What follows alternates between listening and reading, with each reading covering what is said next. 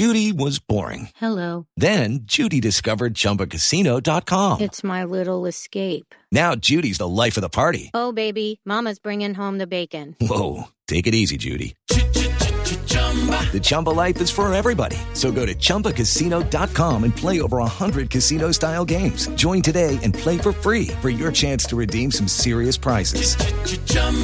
ChumbaCasino.com. No purchase necessary. Void where prohibited by law. 18 plus terms and conditions apply. See website for details. Step into the world of power, loyalty, and luck. I'm going to make him an offer he can't refuse. With family, cannolis, and spins mean everything. Now, you want to get mixed up in the family business. Introducing The Godfather at ChumbaCasino.com. Test your luck in the shadowy world of The Godfather slot. Someday, I will call upon you to do a service for me. Play The Godfather, now at ChumbaCasino.com. Welcome to the family. No purchase necessary. VGW Group. Void where prohibited by law. 18 plus. Terms and conditions apply. It's time for today's Lucky Land horoscope with Victoria Cash. Life's gotten mundane, so shake up the daily routine and be adventurous with a trip to Lucky Land. You know what they say. Your chance to win starts with a spin. So go to LuckyLandSlots.com to play over 100 social casino-style games for free for your chance to redeem some serious prizes. Get lucky today at LuckyLandSlots.com. Available to players in the U.S., excluding Washington and Michigan. No purchase necessary. VGW Group. Void where prohibited by law. 18 plus. Terms and conditions apply. Hi everybody, Ross and My Hammers 11. I hope you're all safe and well. If you're new to the channel, please consider subscribing, hitting that bell icon so you're made aware of any time we put new content on. We have interviews going up daily, but you know, sometimes I'm in a good mood. You know, your team might have just beaten Norwich 4-0, or you know, we turn over Watford 4-0 tonight, he says, wishful thinking. But and I might put 2 or 3 on. So, you know, make sure you hit that bell icon, because every interview, every memory is priceless, and we're sort of, you know, categorizing all these great memories. We've got lots of great guests coming up, lots of great ex-players. You'll see who I'm interviewing already. So I'm trying to rattle through this introduction because I want to talk to him lots. I mean, Dev doesn't need any introduction. Now, over 448 games, I think, for the club. You know, 32 goals, FA Cup winner, obviously 85, 86. And as I said to him before we started, he's appeared in a third of our 11s, and we've had over 120 people with their 11s. So it's impressive stuff. How's it going, Alan? How you doing, man? I'm fine, thank you, Russ. I'm fine. It's strange times, but we just have to get on with it, I'm afraid. Yeah, we do, unfortunately. There's nothing we can do about it, is it? And and we've all learned something today. We've had fun trying to sort out the Zoom call and stuff, but we all learned something. You know, it's a learning process, this lockdown. It continues to well, I'm old school, so as long as I've got a text and I've got a phone, I'm okay. Yeah, I know. Some people I know don't even have a mobile phone. I mean, yeah, I think Billy doesn't have a mobile phone, does he? I remember famously. I think he borrows his daughters. Yeah, he borrows his daughters, I think, now and again to get in contact with people. Yeah, it's amazing. But obviously, you know, we've got football back. It's crazy to think, you know, the season's over next week, and like we've played 9 games in 4 weeks. I mean, you know, back in 85, 86, you were playing that regularly towards the end of the season, weren't you? Yeah, we played. Yeah, I mean, we played something like 15 games in 31 days, something like that. It was mad. At the April, I think it was, because we had a bad winter and all that, and we had games and we was playing all the time. So and we was going for the league at that time. So mad. Oh, it's crazy. But football, like, listen, you rather play games than train, so of course. It can work both ways, you know. So as long as you don't get no injuries and that, and you just go on and on and on, and when you're winning, it becomes a habit anyway. So you know, it's only when you're getting beat your legs feel heavy. When you're winning, it's you feel great. Yeah, no, I get that, and you're right. It's almost like, and you haven't got time to. Oh, my dog's going mental. Typically, you haven't got time to recover, you know, to dwell, because you've got another game happening, you know, in a few days' time, haven't you? So it's quite nice in that way. You like playing twice a week. You like playing, you know, sometimes it's 3 or 4 times a week, but that's normal now to play twice a week, I think, anyway. So it keeps you fit. Games keep you fit. Much training as you can do, and it's a game to keep you fit and sharp. So so at the end of the day, I would love to be playing now. So with all these games coming up, just a strange thing behind closed doors. It's weird. It does seem weird. It is weird. I mean, obviously, I'm fortunate enough to be one of those 300. You know, obviously, I play the music there and stuff. So it is weird. It is weird. And I've been to some games, you know, the under 23 games where you might have, I don't know, 200-300 people in attendance, but to have no one that you can actually hear the people typing, the journalists typing on their things, which is really weird. But it is what it is, isn't it? There's nothing we can do about it. Yeah, that's right.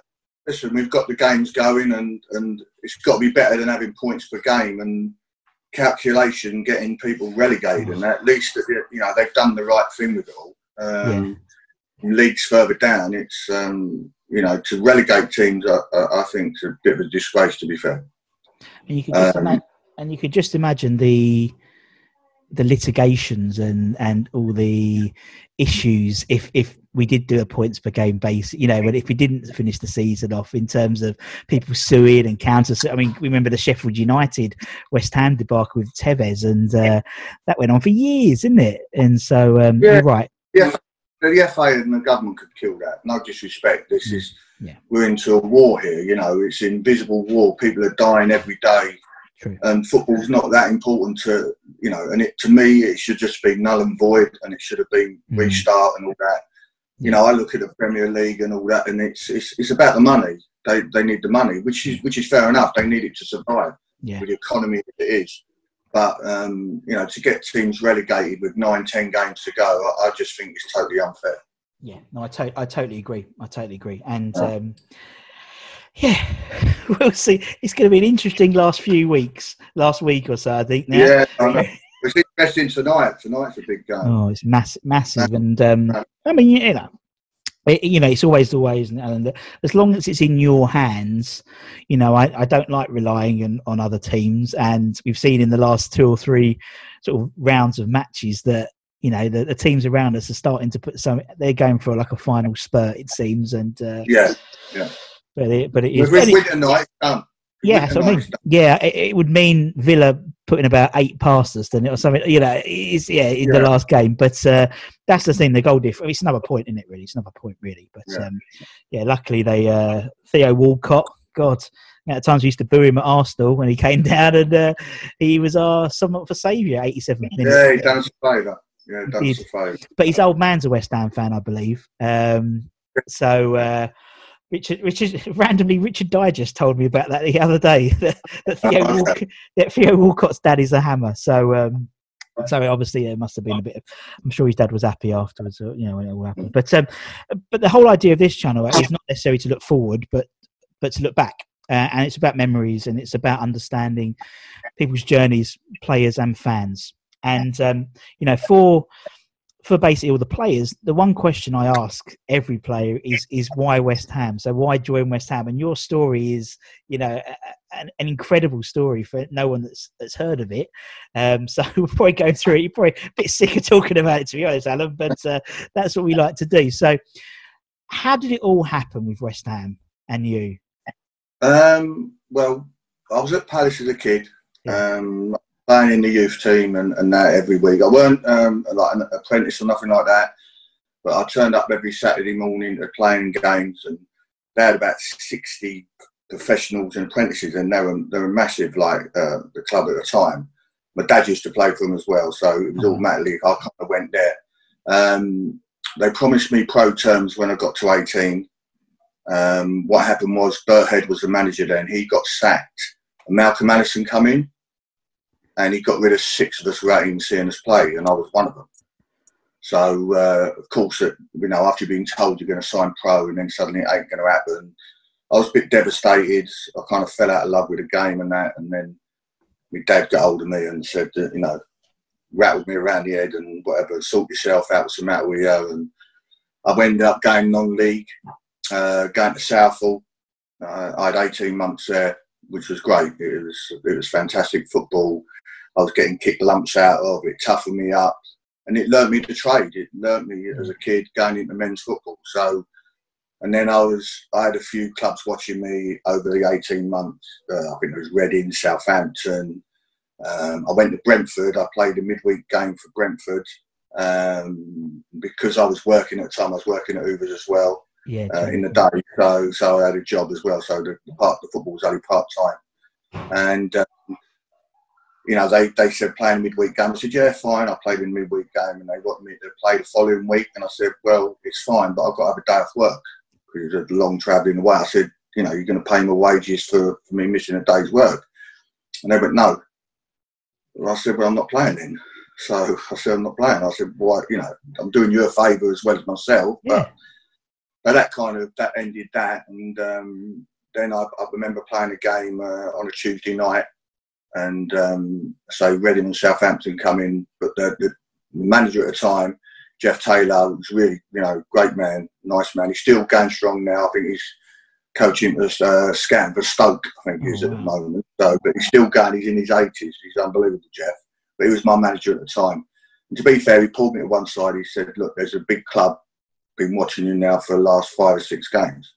So he said, just be patient.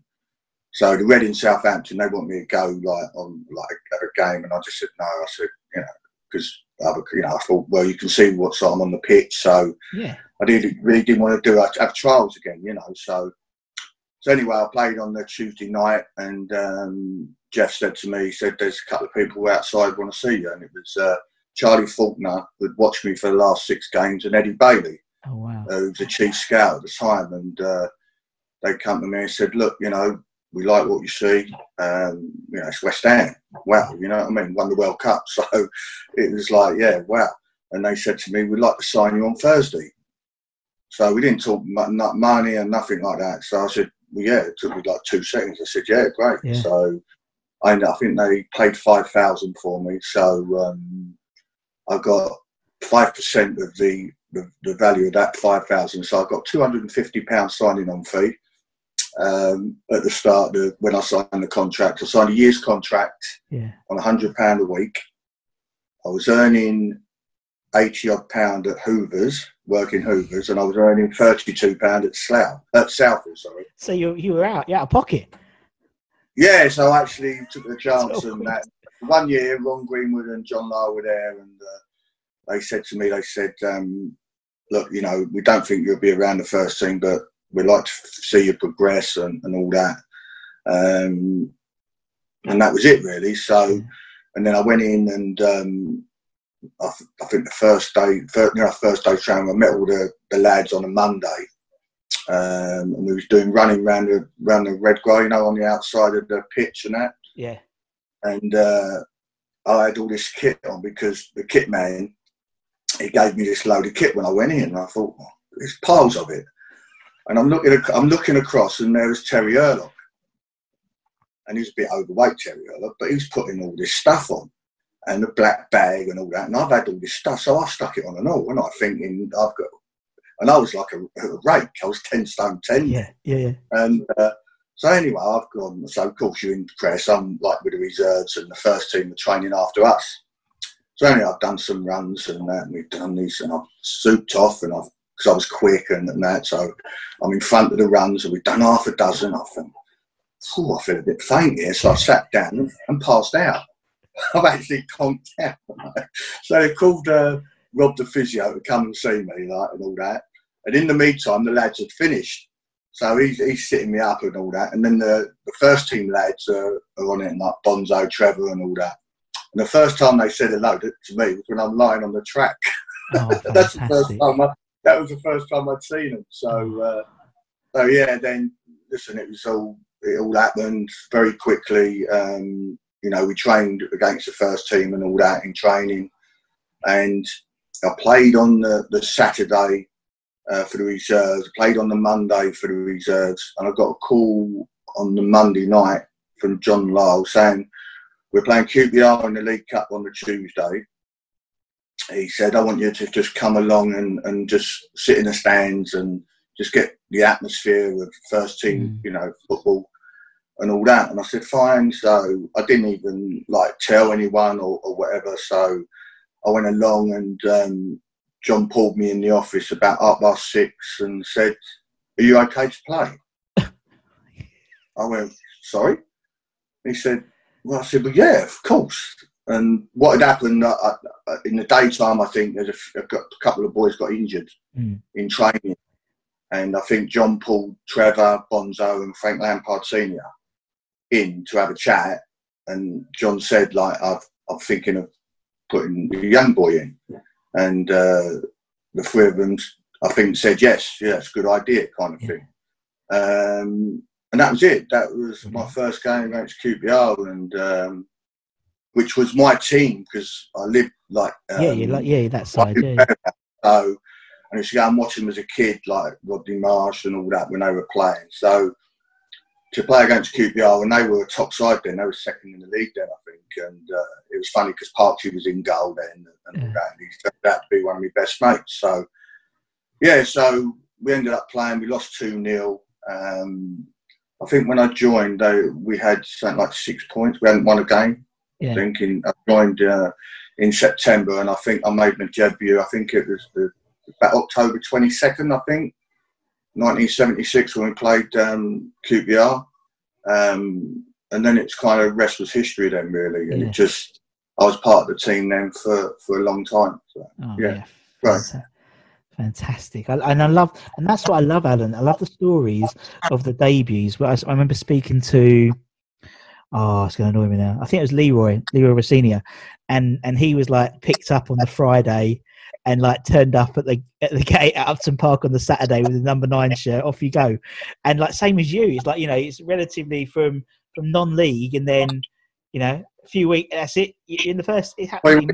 3 weeks. It worked out 3 weeks from when I signed for the club that I played in the first team. That's absolutely.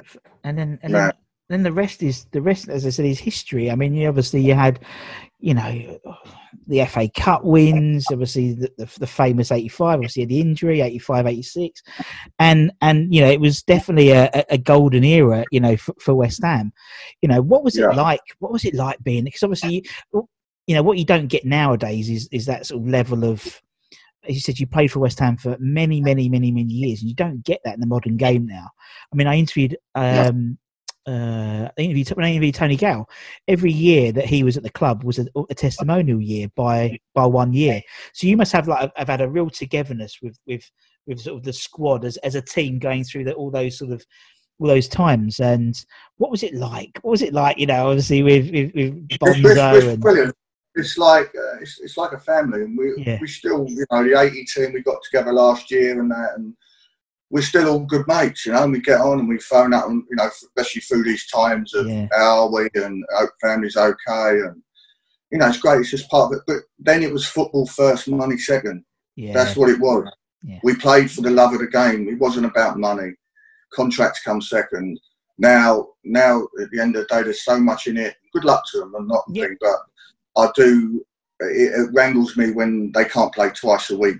We used to play on pitches that, where mud baths and that sometimes. And we had people kicking us and stamping on us and things like that. And it's something you just took to and that. And that's my only gripe with it is, don't tell me you can't play twice, 3 times a week. Do you know what I mean? On these pitches, we used to train hard and that. People said there was a drinking culture. Yeah, there was with some, but we're all professionals. We're all professionals, and we love the game, and that's what I love training. I love the games. That playing at West Ham was like, God, every time you went out there, the fans were great.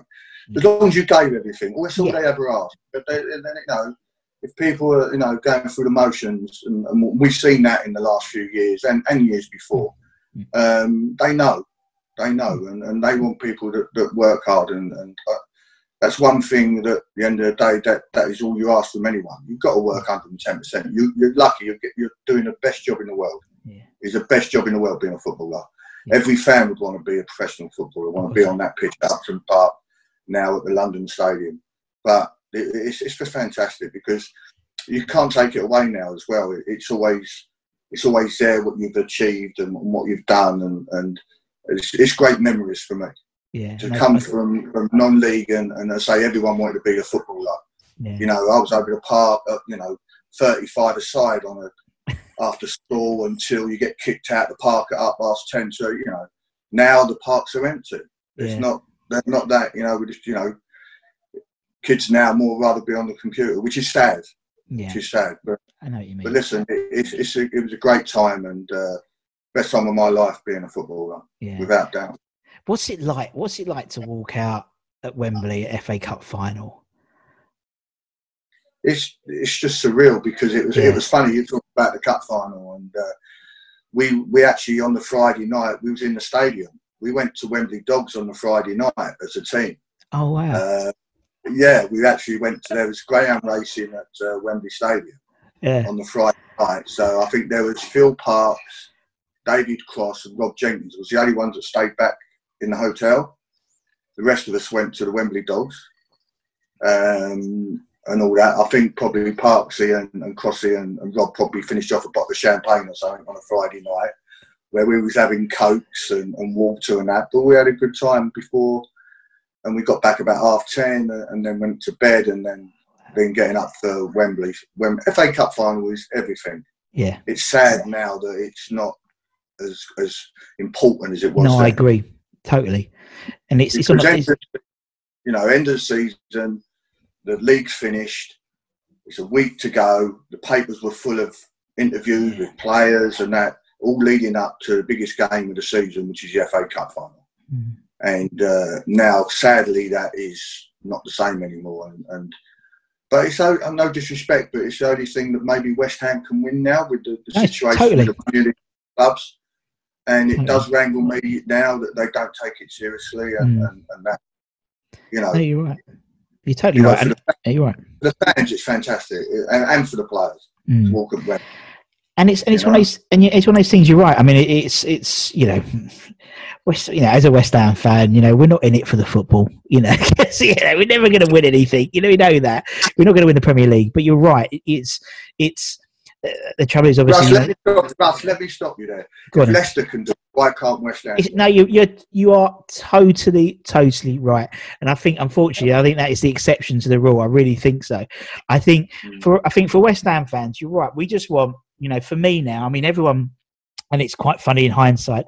We always used to criticise, the Kerbishley years, the Allardyce years, boring football. But they got us to 10th or 11th. They got us safe. And then we could, and that's, I think, what we want to do. Next season, I'd love us to be, come January, before we've even started the FA Cup, to be in a top 10, 30 points on the board or something like that, and have a go. Because I think you're right. We know, obviously, 2006 we were at Cardiff, obviously for the FA Cup final, and obviously we were really a second away from not winning that game, and.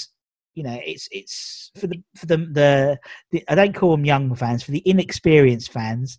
We haven't had a 1980 or even an 85-86, finishing third and going for the title. We won the Intertoto Cup in 99, we won a bit of European glory, but I'm totally with you. It really winds me up. But also I love the fact, I remember very, very, very vaguely, it was a whole day on telly. Wasn't it? It was in the morning, 9 o'clock in the morning. Yeah. And you'd follow the coaches and you had you'd have interviews with the wives and all before the game and all that. So it was just brilliant because, as I say, the build up the whole week. Yeah. It was all about the FA Cup final, the Monday, the Tuesday, the Wednesday, right leading up. It was all about the FA Cups. Pull-outs in the papers and everything of the two teams. And now it's suddenly gone second to money, because that's what it is. Yeah, you're right. Money, league and all that. And, it's on a 5. League Cup is they're great occasions. Or they were. Right, you are totally right, and you're right. Now it's at 5:30 on a Saturday, isn't it? There's no. It's after that week of that Saturday fixtures have happened, and I used to remember they used to have the players who weren't obviously playing in the final. They used to have little competitions, didn't they? Like the fastest runners on the pitch, and they used to do long throw competition, and they used to make it a bit more of an event. I totally agree. It's never going to come back like that, and it's sad. It is so sad because it is about the fans. They make out about the TV and the money they get, but it's about the fans. Fans keep the club going. They're the base of everything. So at the end of the day, that's what people should be thinking about: is what they want, what the club want for the fans. And at the end of the day, I was a fan going back of football and whatever, but at the end of the day, I played for West Ham for a long time, and they're just the the best fans, without doubt, the best fans in the world, as far as I'm concerned. And no one will ever tell me any different. No, they understand the game. And listen, they can be harsh. Oh, yeah. At the end of, you know, at the end of the day, I've seen them rip into people and that. But at the end of the day, if you're not giving your all for the club, then why not? Exactly. No, you're totally right. And I think since restart, you can see how important the fans are to the enjoyment of a game. I mean, you know, it's sterile, as you said, practice matches. You know, there's no. It's so slow. It's so slow games. Mm. There's no intensity about it. It's no. It's, you know, we played behind. I remember playing behind closed doors once. We played Castilla in the European Cup Winners' Cup. Yes. And yes. We lost leg 3-1, and we had to play behind closed doors then. And it's just weird because you can hear the manager shouting every word. There was a few ball boys in the crowd, and you could hear each other shouting and whatever. It is weird, but at the end of the day, that's what you get paid for. Yeah, it should be no different. It's just, you know, but the crowd is. I remember when I first walked out at Upton Park, the QPR game, and the back of my neck was. All my hairs were standing on the back of my neck with the atmosphere, just the tunnel and that, and I'm just sitting there. I went, wow, God, you know, something to think like shit yourself, you know what I mean? Yeah. But that's how it was, and that's the buzz you get, you know, having them fans behind you and that. So, it's weird now. But listen, as I said before, it's better having the games than doing points per game and getting teams, you know, the top 4 or whatever. Yeah, no, I totally agree, and obviously, you know, you had the accolade. There's only a few of you. Obviously, won the FA Cup in '80, and then did the '85-'86 season. Which, when I interviewed TC, there's something like 17 club records that are still active from that season. It's absolutely phenomenal. You know, it's like, and you know, talking to Macca and TC. They talk about you in the highest regard, and actually they both said word for word the same. You said the same thing to them in terms of, you know, I'm going to have 3 men on me, you know, I'm going to knock it behind, and they word for word was exactly the same instructions to TC and Macca. It was really, really funny, but that season was just incredible, wasn't it? I mean, obviously, as you said, you played all those games towards the end and still winning.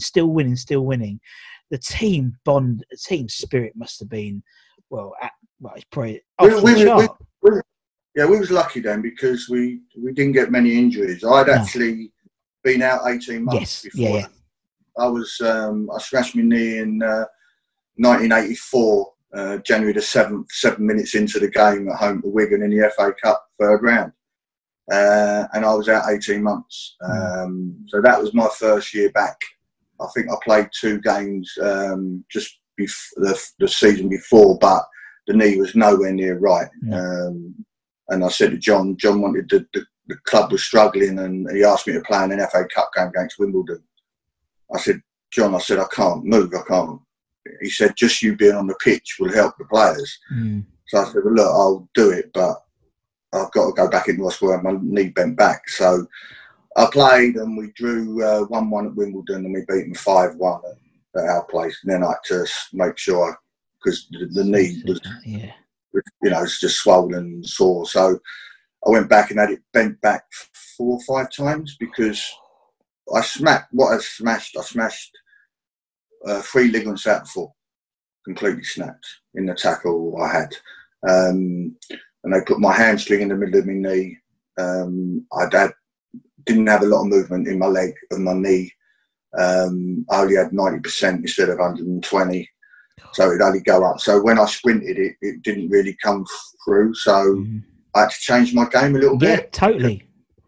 Because before the injury, I would say I was really quick, lightning quick, and then I've lost that. I was kind of 3/4 pace. I was fine. I could do everything, twist and turn. But when it actually come to the explosion of sprinting off, the leg wouldn't come through, the movement wasn't in the knee, so I had to change my game a little bit, which lucky I did, and it worked the way we played in the 85-86, with Waldy out on the right and the 2 boys up top and the defence and that, so it just worked a treat, and we had a good side then, but so did the 80s side was a good side as well. So I was lucky to probably play in the two best sides that the club's ever had, really, and played some really good with some good players then.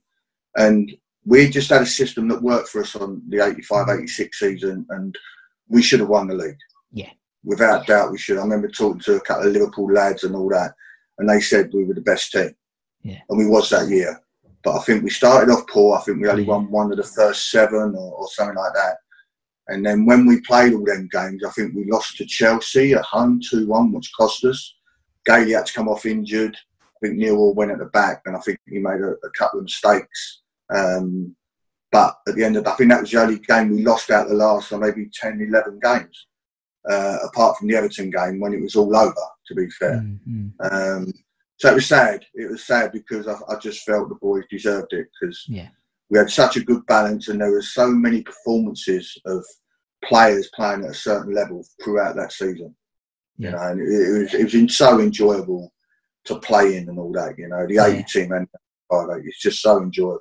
Yeah, no, I could totally get it. As you've been very fortunate enough to play in those 11s, and obviously there was a bunch who did both. You know, yourself included, and yeah, I mean, obviously nowadays, Alan, you know, if a player gets injured, you know, and you know, I always look at Michael Owen and people like that, but they never they don't reinvent themselves. They carry on doing the same way. And as you said, you couldn't do that, so you had to reinvent yourself, and you became a different player, really. And it was to our benefit. Yeah, it worked. It worked because the balance of the team, it worked out. I kind of tucked in off the left, where before I was kind of up and down the line and all that. I didn't really hit the line as much as I did before. And Waldy was more of an out-and-out winger, where I was more kind of a tucked-in left-sided midfield player, I would say. But just the balance of the team as well. We had Alan Dickens in there. We had Pikey and Neil Wall, who kind of shared it. And we had a good back four. And the two boys up front, you know, as well. We had Paul Goddard as well, who I felt a little bit sorry for, because I rated Sarge highly as well. But TC and Mac were having it off. So, you know, we had 3 good strikers, real good strikers as well. So it just all worked. It just all clicked at the right time. So it was great. And speaking of the 11s, as we do, that's the whole idea of this channel. So the idea is we try and get fans and players to give an 11, and it's going to be really hard for you. I appreciate that, but for the players, it tends to be the players they played with, and obviously you've played for arguably 2 of the greatest in the greatest 11s, although there were a few, so you might be all right who did both. But it'd be really cool to do your 11. What we try and do is keep it to a 4-4-2 more than anything. But if you do something, it's fine. I'm getting soft in my old age, I think. I mean, 4-4-2's good. Nice one. I mean, you know, as a football manager, I thought you might do something a little bit more. You know, some people do something crazy, but in terms of your 11, I could probably guess your goalkeeper. Who would your goalkeeper be, Alan? Well, when I went there, we had Mervyn Day, Bobby Ferguson, and then we signed Parksy. Yeah. So he's one of my best mates as well. So I can't leave one of my best mates out. But listen, he was a world-class keeper. He was the best keeper. I was lucky enough to play with Shilton and Clements and that. And to me, Parksy's the number one.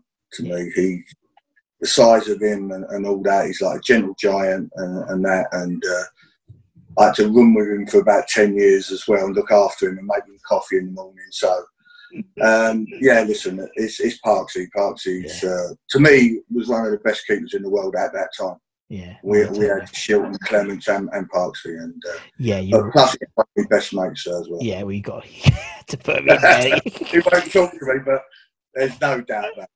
100% Parks. Oh no, it's out of shadow of doubt. Right, I'll put Parks in. Let's go left back. Who do we have left back then?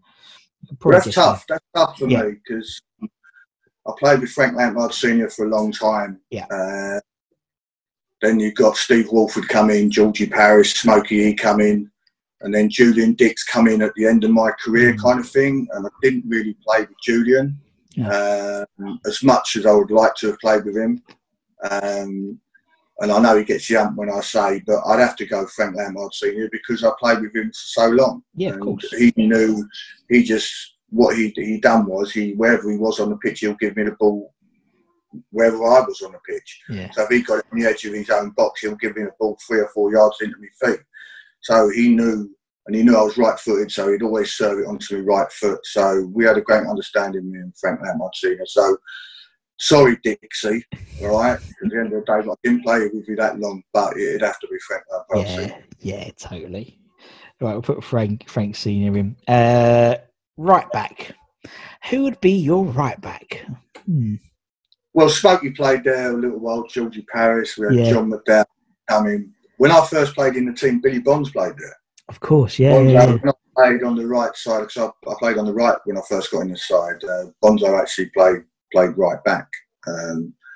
But again, there's only it's Tonka. Ray Stewart is, he's great lad. He's a lovely lad. Still get on so well now. We always speak to each other and that. So yeah, it's got to be Tonga and the old ice ball penalties he used to take and that. But yeah, it'd have to be Ray Stewart. Yeah, Tonks is in. Yeah, the good shout.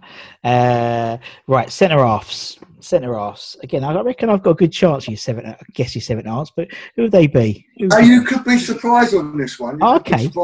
I've been looking at this because if I was looking at it, because one of my best mates played there. And then you got, which is Tony Gale, you got Stretch, Alvin. Sorry, Alan, sorry. Right. Yeah, you're right. Sorry, my wife just bought a new bike. Sorry about that.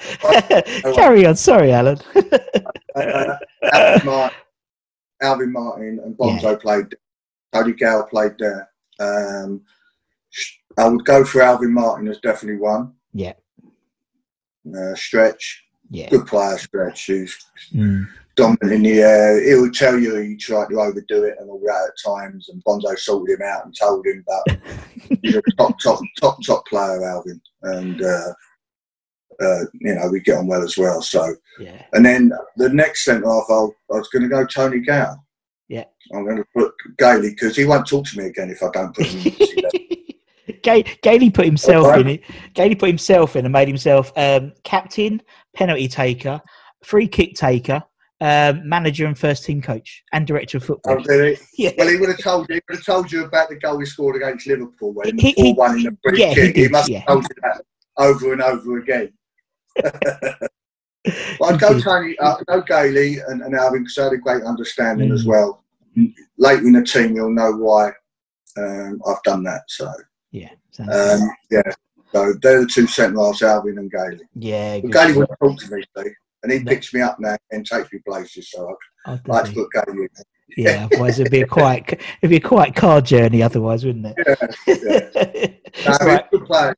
Yeah. Gailey was a good player. Oh, he was. Yeah. And very underrated. Very underrated. And you're right. And them two together just worked, didn't they, as a combo? Yeah, they weren't the quickest, but they both made the game perfect.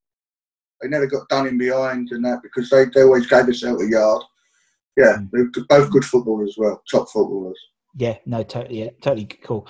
Let's go into midfield. Are you going to put yourself left midfield? I think you've got to. Well, I think so. I'll have to probably put myself there because I'm looking at, I was there for a long time really, and then I think Stuart Slater, Kevin Keane was there. When I first went there, I think Grant Padden was there. But I only played about half a season with Grant Padden. So yeah, I'll put myself there on that one. That's an easy one. Of course you can. Right. If you hadn't, I would have insisted you did. To be honest, Alan was there too. Right. Let's go right midfield. Go on, man. Again, we had Patsy Holland and we had Mark Ward. They've both done well for the club. Paul Allen played in that position as well as in the middle sometimes. Ollie was 17, the youngest player ever to play, in the cup final. So yeah, it's hard, but I'd have to go Mark Ward because of the balance of the 85, 86. And I think he had about size 5 feet. He had the smallest feet ever. But he was a good lad and a real good footballer and done great for us that season. Absolutely done great. And he's a good lad as well. So I'd have to go Mark Ward off the right. I agree. Yeah, he's a lovely guy as well. So I put Ward in. Centre midfielders. Who have we got? Who have we got, Alan? Well, the top two. Yeah. Top two. Billy Bonds and Trevor Brooking. Yeah. Bonzo could play anywhere. Bonzo played at the back. I played with Bonzo at the back. I played with Bonzo at right back. I played with Bonzo in midfield. Because it's so hard with the others. We had Alan Dickens had a great, fantastic season, the 85-86 season. But it was just really the one season, and you had Neil or you had Pike here and that. So that's why I plumped for Bonzo in there and Trevor. You know, he got to. The two probably the best players and the best people as well. You know, it's when I look back and knowing them and how much they helped me when I first joined the club, they always had time for me to talk to them, and they helped me along. You know, and they were just two people that you looked up to so much. You know, Bonzo was just at it all the time, every time in training, and he used to always say when we was 1-on-1, he used to always want me, so he'd try and kick me, and I'll run him and things like that. And always 1-on-1s with me and Bonzo. So yeah, it's great respect for the man and top man Bonzo. And then you got Trevor, who to me is like 6'2" and all that. Never really made a tackle, but wow, he could play. And the biggest compliment I could give Trevor is you knew what he was going to do, but you could not stop him from doing it. Yeah. You know, and I think people played against him and he rolled them and they knew what he was going to do, but they couldn't stop him from doing it. So them two and that, and Waldy there and myself there, yeah. That's some midfield. Could do a few. Could do a few of you tonight, to be honest. But also, I mean, you know, again, you know, something which again I feel it's weird. But looking back, obviously, I've been watching a lot of, as you do, you know, lots of old football and stuff. And you know, I think about the '85. I think about that Chelsea game away, and how crap the pitches were those days, and you guys were still doing your thing, and that's you know what would we wouldn't give to get that team playing at the Bowling Green at London Stadium. Do you know what I mean? In terms of, it must have been, because it's just phenomenal. That Chelsea game was awful. Yeah. People say, like you say, do you think you could play in today's football? Yeah. No, my answer would it's a piece of piss now. Right, but my answer would be, could today's players play in the football we play? Exactly. When you're getting kicked and the pitches. But Chapel Heath was a heap. Chapel Heath was it ain't like it is today. No. So you had to have good touch to in training. You had to make sure you had good touch, even though it was a bumpy pitch then. Yeah. So it's something we was brought up on. So you know that's the norm then. It was the normal then. You know, the same. But no, I think it helped us and all that. But it does make me laugh when they say, could you play in today's football? They keep saying it's quicker, and I'm thinking, you're having a laugh. Yeah. It's no way quicker. It might look quicker because the pitches are quicker and all that, but I'm seeing players that can't hardly move, and centre-halves are having 99% passing and all that, and the most touches on the ball are centre-halves. How's that work out? No. Shows you the ball's at the back too much, and it's so slow sometimes. So it does make me laugh with the game today. To be fair, I get bored with it sometimes because you want to see action, you want to see the ball in the box, not say bang it and all that, but you want to see controlled football. We were a very direct team to the point that we got it. I was looking for forwards. I ain't going to pass the ball back to my fullbacks or centre halves. What they're going to do is put it up the pitch. So we was brought up to actually play and pass through the lines and get the ball down into space beyond the centre half for our forwards to run onto. And we were very direct, but it was a passing game. Yeah. And and that was something that John and Ron Greenwood brought up on us. That's all we ever done. But we look forward, and there's nothing wrong with that. I look at it today, and I'm thinking, I see the ball on the edge of the box. They're attacking, and they pass it all the way back to half again to go out the other side. And I think surely, you've got one or two people to beat or player 1-2, attack people. But I don't know if they're told to do that or what. But surely you just got to play how you see it. And I think when we played, even the pitches were bad, but it was more exciting. It's more exciting for the fans. Oh, totally. I totally agree. You're right. I think it's a possession game now. You know more than anyone. It seems that people are scared of trying anything. You know, as you said, it's all about getting possession. And you know, I remember Arsenal, wasn't it? Famously, you would try and walk it into the back of the net, and it was that sort of like keep the ball. You know, it's my ball. And you're right. It's about excitement, and people want to be entertained. You know, they want to be entertained with football. You know, grinding out a 0-0. Although I've just criticised the Allardyce years and stuff, you know, but you know, grinding out a 0-0, you know, or 1-0, you know, people want to see goals. They want to be entertained, and you know, what's the result? At the end of the day, you want to get the good results on it. It's a balance, yeah. There's going to be bad games. There's going to be games where you know you can't be at the same standard for 40 odd games a season. Yeah. It's impossible to be human. But you're going to have as a player, you're going to have 15 games when you're red hot, and you make the most of it. There's other times where I don't feel 100% a day, but you still do your job and still don't change anything. Yeah. And I look at it, you pass for a purpose. You pass to get to A to B as quick as possible, surely. Mm. The quicker the ball can go down the side of a centre forward or into their feet, it's got to be better than passing across. It'd drive me nuts now. It would drive me nuts. Oh, well, no, it's one of those things, isn't it? I think it's just the way everything changes. You know, maybe that's like me getting old, just being an old fart now. But again, the thing that, and then, again, it's not.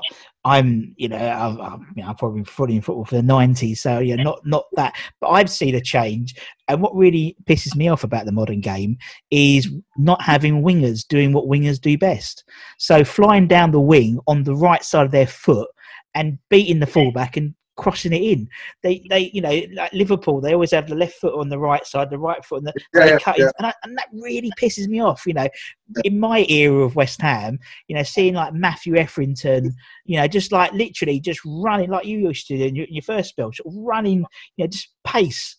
Beating men for pace, and you know, when Antonio was on the right, sometimes rather than cut in, just beat the fullback and cross it in. You know, you got to have the right people in the box. Yeah, they don't anymore. That's the thing that I was always taught. At the end of the day, you hit the byline, and you cut it across the 6-yard box. You got defending centre halves running back to their own goal, and sometimes you get them putting it in the back of their own net, and it's up to the forwards to get in. But now it's dying. It's dying. As you say, they're coming inside and they're popping it through the middle, and that's why I think you're getting these funny results. At the end of the day, it should be a direct way of playing. A winger should get the ball, take it down the line, beat people. If he's got to play a 1-2, if he draws 3 or 4, there's someone got to be spare. Yeah. But not back and square, please. Not back and square. No, you're totally right. Okay. Yeah. We've put the world to right on that, Alan. I think definitely. Right. Let's put the B&B in the middle. Bonds and Brooking up front. Who are we having up front for the Devonshire 11? Oh, this is going to be hard as well. So I played with Brian Pop Robson. Yes. The first season, I played with Crossy. Played with Paul Goddard, Tony Cottee, Frank McAvenny. It's something like there's 5 strikers there that have got the wow factor, you know. 2 of them. Pop only played with for a year, so I suppose I can discount him for that one. Sarge, I suppose, because of what Frank and TC done on the 86. So 2 out of 3, David Cross, McAvenny. 2 out of 3. Well, whoever it is, we can put the other as we'll have your one sub, so you can. Yeah, well, them 3 are definitely. But to look about for what they've done for the team and all that, it's very difficult. I must have been very difficult. Of course, I'd have to go Frank. Yeah, I'd have to go Frank. He done great when he came. You know, he comes as a midfield player. Yeah, he ended up front, and we all knew about his escapades outside the game. But boy, he was a great lad. Great lad. Didn't like training. No, didn't like training. But when it come to the pitch, he put his heart on the line for the team and that. And Frank was a top player and a great lad. Yeah. So I'd have to go for McAvenny. Yeah. No, might have to get the coin out for the other one with TC. Because Crossy was brilliant. Crossy was brilliant for us in the 80 team. He's old-fashioned centre forward. but he could play as well. You know, he'd hold it up, score goals, and TC was a little terrier, lazy little so-and-so at one time and all that, and we had to tell him what to do. But a great finisher, great lad as well. It's hard, but I'd have to go Crossy. Ooh, sorry, T. Yeah. Sorry, T. But I'd have to go Crossy. I do apologise, T. So you won't talk to me now, will you? So, but I'd have to go. You know, I was lucky enough to play. I said Sarge played for England as well, same as CC, and he was a top player. And he was a bit unfortunate that them two had it off. You know, so well on the 85-86 season. Yeah. But Crossy done it for a few years as well, and he scored the 4 goals at Tottenham. There's not many people who do that as well. So I'd have to go in, but I do again. TC, sorry, mate. TC's on the bench, first sub. Okay, we'll interchange him in. Don't worry. Alan, man, it's been an absolute privilege and a pleasure chatting to you. I really, really, really enjoyed it. I love putting the modern game to rights with you as well, because it's nice to have a kindred spirit in that respect. I feel sometimes I'm a little bit of a lone wolf when it comes to my positioning on wingers and stuff. But no, it's lovely, man. Obviously, thank you so much for your time. And I know everyone watching will absolutely really appreciate you taking the time to talk about stuff, and it's lovely. Thank you, and appreciate obviously all the technical difficulties we've had getting onto it. No, it's been brilliant. Thank you. Listen, just West Ham fans, keep the faith. Yeah. Keep the faith and stay safe. That's all I want to say. Exactly. And obviously thank you to everyone for watching. Like, share, subscribe, all that good stuff. And for me and Alan, take care, stay safe, come on you Wines, big game tonight, come on you Wines, let's have it, come on. Thanks everyone, bye-bye. Sports Social Podcast Network. It is Ryan here, and I have a question for you. What do you do when you win? Like, are you a fist pumper, a woohooer, a hand clapper, a high fiver? I kind of like the high five, but if you want to hone in on those winning moves, check out Chumba Casino. At ChumbaCasino.com, choose from hundreds of social casino-style games for your chance to redeem serious cash prizes. There are new game releases weekly, plus free daily bonuses, so don't wait. Start having the most fun ever at ChumbaCasino.com. No purchase necessary. VGW Group. Void where prohibited by law. See terms and conditions. 18+.